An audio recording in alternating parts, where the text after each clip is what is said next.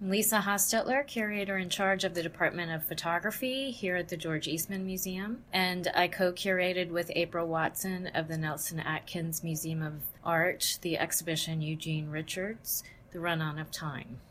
April and I were both very interested in Gene Richards' work. He's the titan in the field, and he's addressed and explored some really important issues in American culture and society over the past 40 years, like poverty, healthcare, racism, the changing demographics of American society, plus just basic human ideas like family in ways that really make us feel connected to not only the issues that he's talking about, but the specific people that he's encountered. And what you always sense from his work is that there is a mutual kind of respect and appreciation between the photographer and the subject, no matter the circumstances of the people that he's photographing.